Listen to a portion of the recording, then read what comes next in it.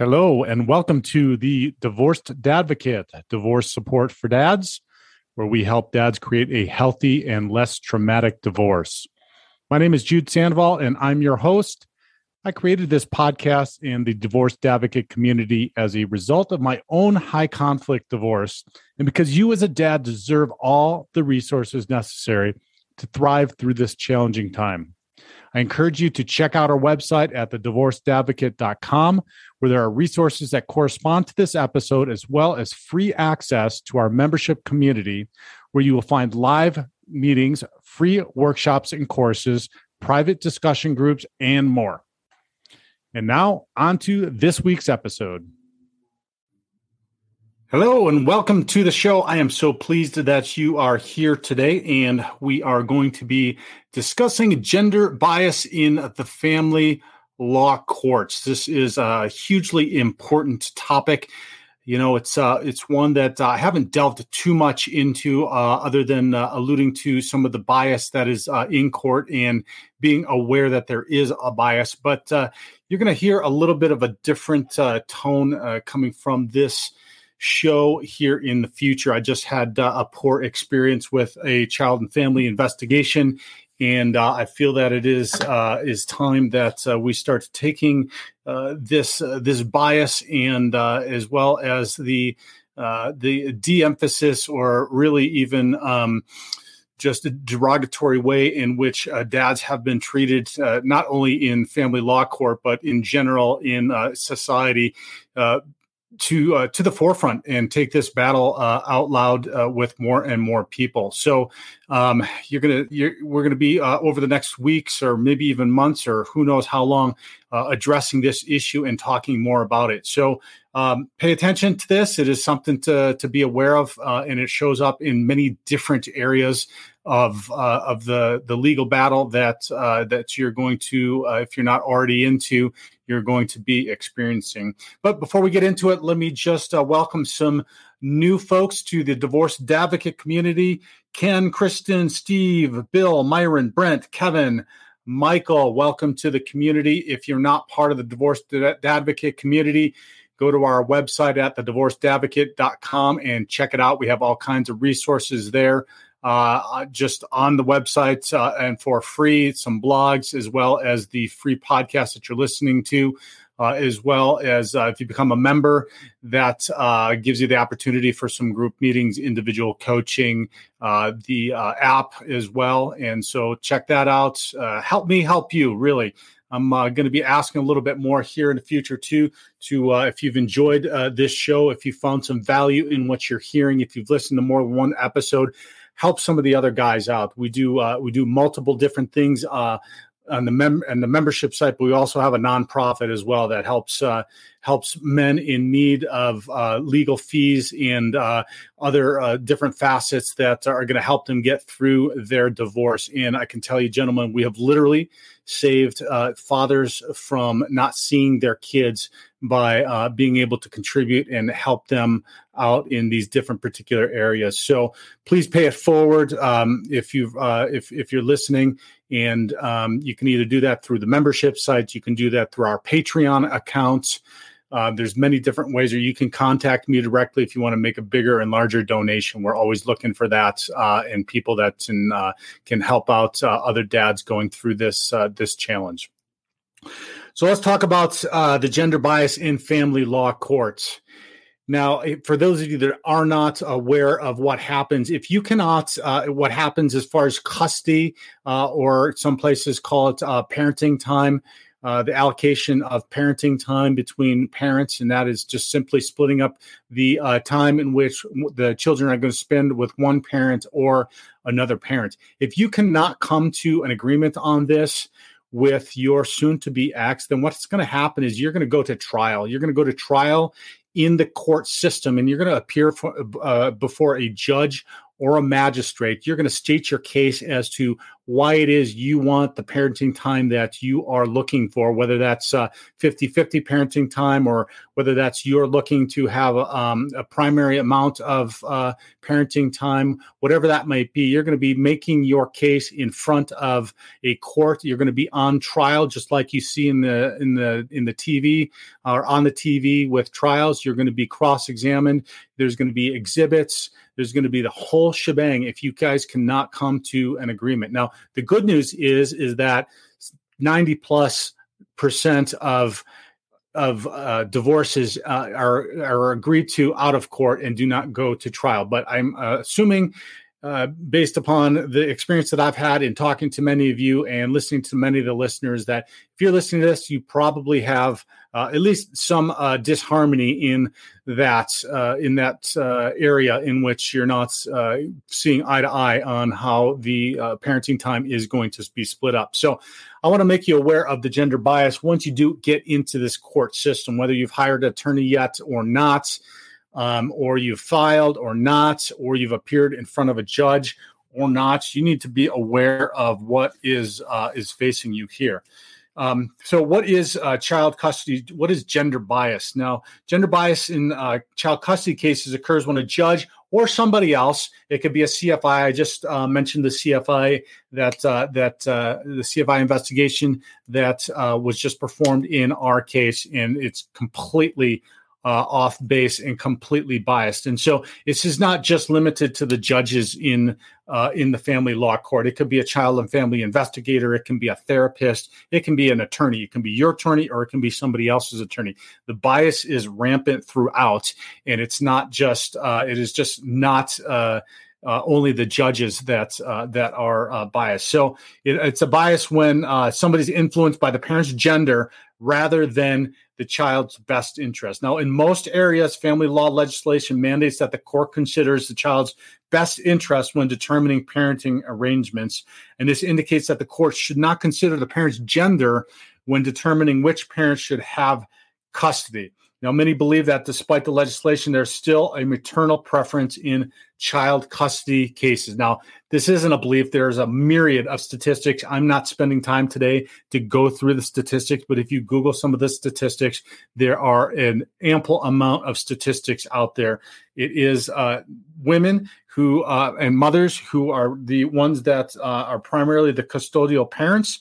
And when there are joint custody arrangements, the mother serves as the primary custodial parent, something ridiculous, like 90% of the time, which beckons to say, why would that actually be happening? So just be aware that the belief that the belief is founded on the historical stereotype that women are superior caregivers and nurturers to men. Now, I don't want to go really deep into the history of this, but there was the nurture philosophy of mothers that until age 13 or so, somewhere around there, that mothers were the ones that should be the primary caregivers, that they had the greater influence because they were better and more nurturing. Now, statistics and studies have shown that this is complete crap, that there is a benefit to both parents being involved at every single stage of a child's life, from birth all the way through. There are things that fathers do and that fathers provide in the upbringing and the raising of children that mothers cannot do, and mothers cannot, and things that mothers do and mothers provide in the upbringing of children that fathers cannot. Now, even though science has proven this, that we have studies after studies and all of this information, the mentality, number one, and the bias has not changed. In fact, I would argue that it has become worse, and the courts have definitely not caught up on this. Children have the right to have a meaningful relationship with both parents, and it's a responsibility of the parents to facilitate this relationship. And in this case, and if you're listening, it's your responsibility to fight for that opportunity to do it. You might be in a circumstance or in a case where you have your soon-to-be ex making these assertions that they should be the ones that are the primary ones. They should be, and that could be for a myriad of reasons. Now, the law also recognizes that both parents have equal shared parental responsibility for the children, which means that they're both responsible for making important decisions about their children's upbringing. So that's something that's also different. There is the parenting time and the decision making. Now, those are two different and two separate things that you will be determining as to what those responsibilities will be when you do get a divorce. Now, I highly, highly recommend at the very least that you have joint decision making and that you have some sort of structure set up so that if there is a disagreement around the decision that needs to be made for the children, that you are able to go to mediation or have somebody that is a parental decision maker that has some specific rights that will listen to both sides and make a decision that can be binding or unbinding. But if you have somebody that's uncooperative, you might want to make that binding, because if you're in the right and you are being reasonable, then more times than not, they're going to rule in your favor. So that's something also to consider. Now, while the position in law for most places, and this is most places, I'm speaking mostly in the Western developed world, that they have this. Now, while the law says that there should not be a gender bias, actual outcomes and statistics are absolutely wrong. I did mention the 80% and the 90%. So if that was in fact true, and if the law was being meted out in the spirit in which it was written, then those would be much more gender equal and have much more gender equity involved in that. But it is not true. So again, it beckons the question as to if we know that if we know that this is happening, if we have the statistics that show that this is happening, and we have the science that proves that it needs to be that it needs to be equal for both parents, then why is it not happen? So how does this how can gender bias affect your custody? First is the presumption of parental roles. Like I said, historically, there have been a presumption that mothers are better caregivers and fathers are breadwinners. This can result in a bias towards mothers in child custody, with judges assuming that children are better off with their mothers. There's also stereotypes. I mentioned that as well. Gender stereotypes can also influence child custody decisions.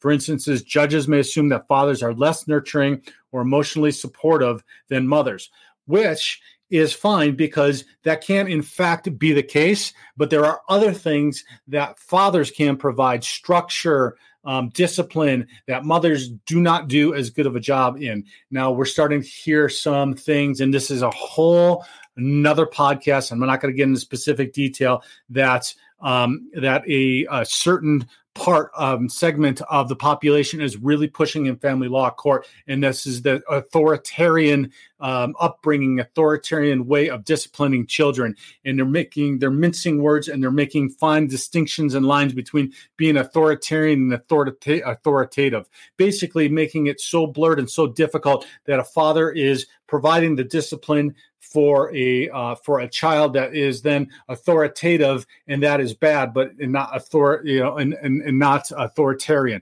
or I'm sorry, vice versa. It's authoritarian and not authoritative.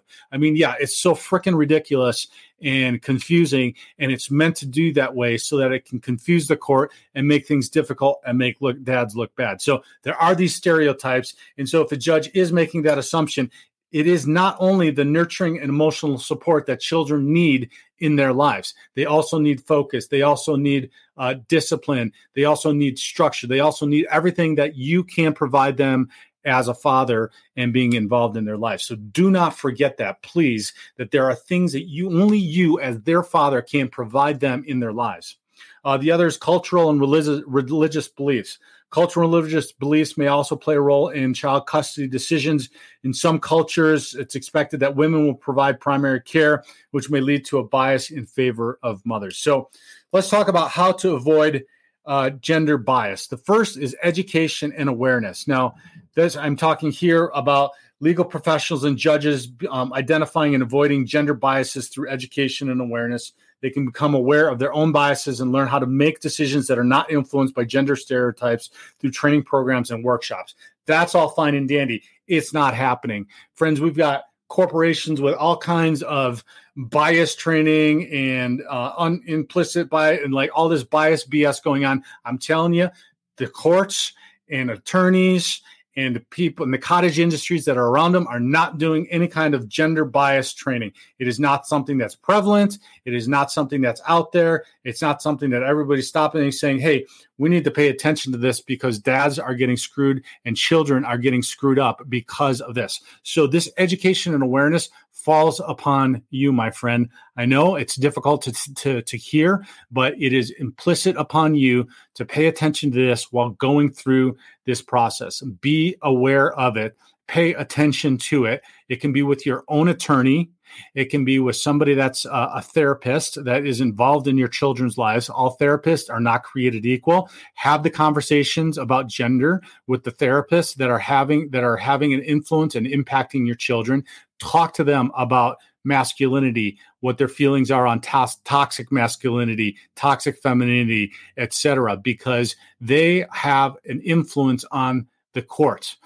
Courts will, something like 85% of the time, just simply listen to the quote-unquote experts, the CFI investigators, the PRE investigators, the therapists, whomever else. So if you're not paying attention to what's going on in those sessions, that what your children are being told, what they're hearing from your soon-to-be ex, what's going on with the investigations, then you are putting yourself behind the eight ball. You have got to be on top of this. Now, look, guys, I'm not doing this, and I'm not saying this to scare you. I'm doing this to make you pay attention and be aware, because you're getting into something, if you're not already into it or haven't already experienced it and you're listening, that is not structured to your benefit. So you need to make sure that you're doing all you can and paying attention to all the different possible pitfalls to have the most positive outcome that you can have.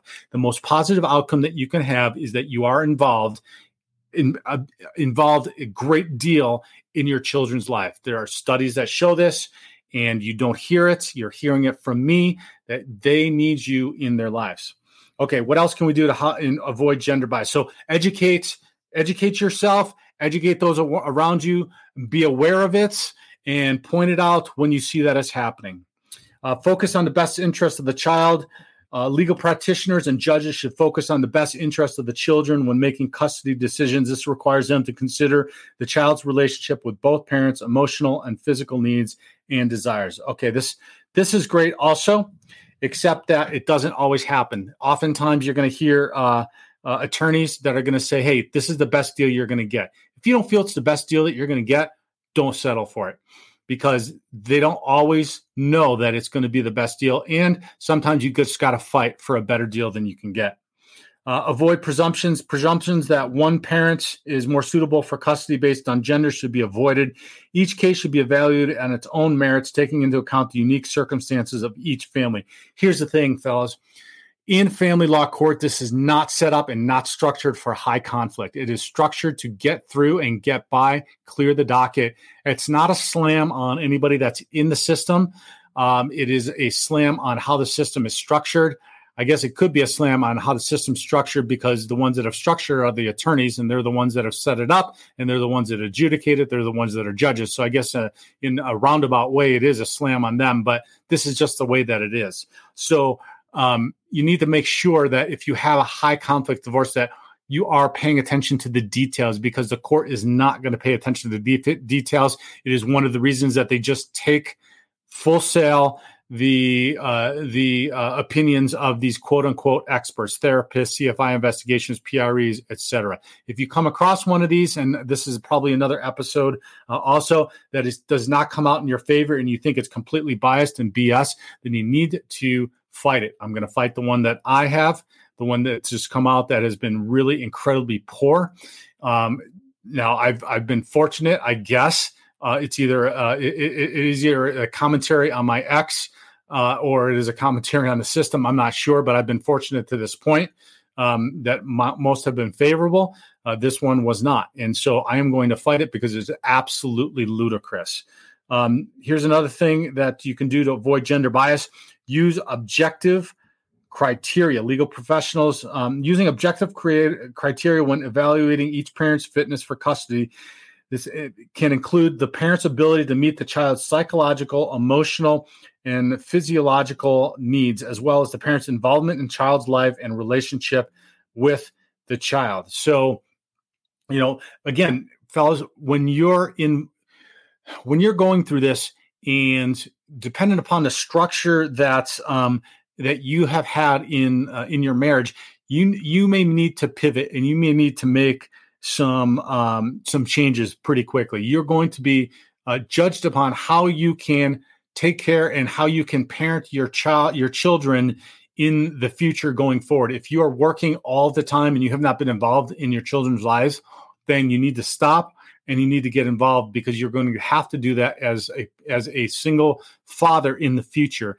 And so if that means that you need to do that now and you need to stop working as much as you're working, then you're going to have to do that.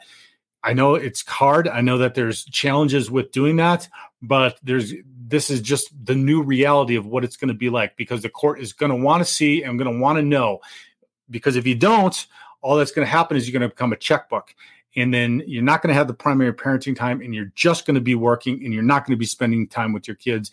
And that is a detriment to your kiddos. So I don't have to tell you that the lifestyle that you have, the changes that are coming in your life are going to be completely different than what you're used to. It's just a basic math problem. One household to two households is more expensive. Two households running two different ways is much more disruptive and different than one household working together with two people. So it's just simple math.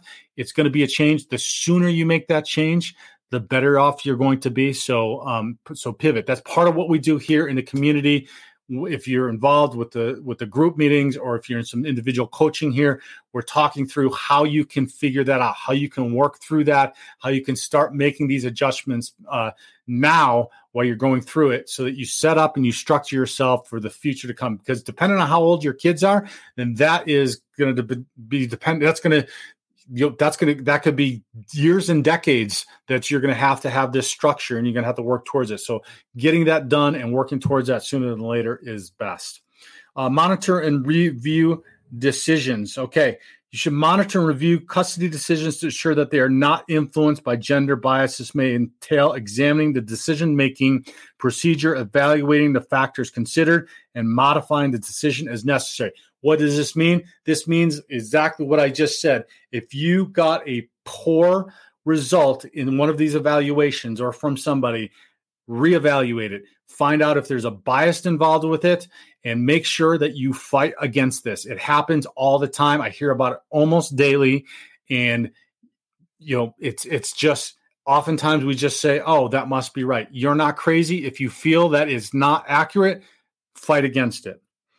The next way to avoid gender bias, legislation and judicial guidance emphasize the importance of avoiding gender bias in child custody cases. But the gender bias perception persists, and there have been instances in which gender bias has been alleged. Child custody gender bias proceedings can have serious repercussions for the children and the parents, and it may result in decisions that are not in the best interests, such as denying a child a meaningful relationship with one parent. Okay. Again, I'm just going to say, and I'm going to wrap it up with this. This is going to be just my final words is, it is a thing. The gender bias is a thing in family law court. The gender bias is a thing in our society, in our Western culture in general.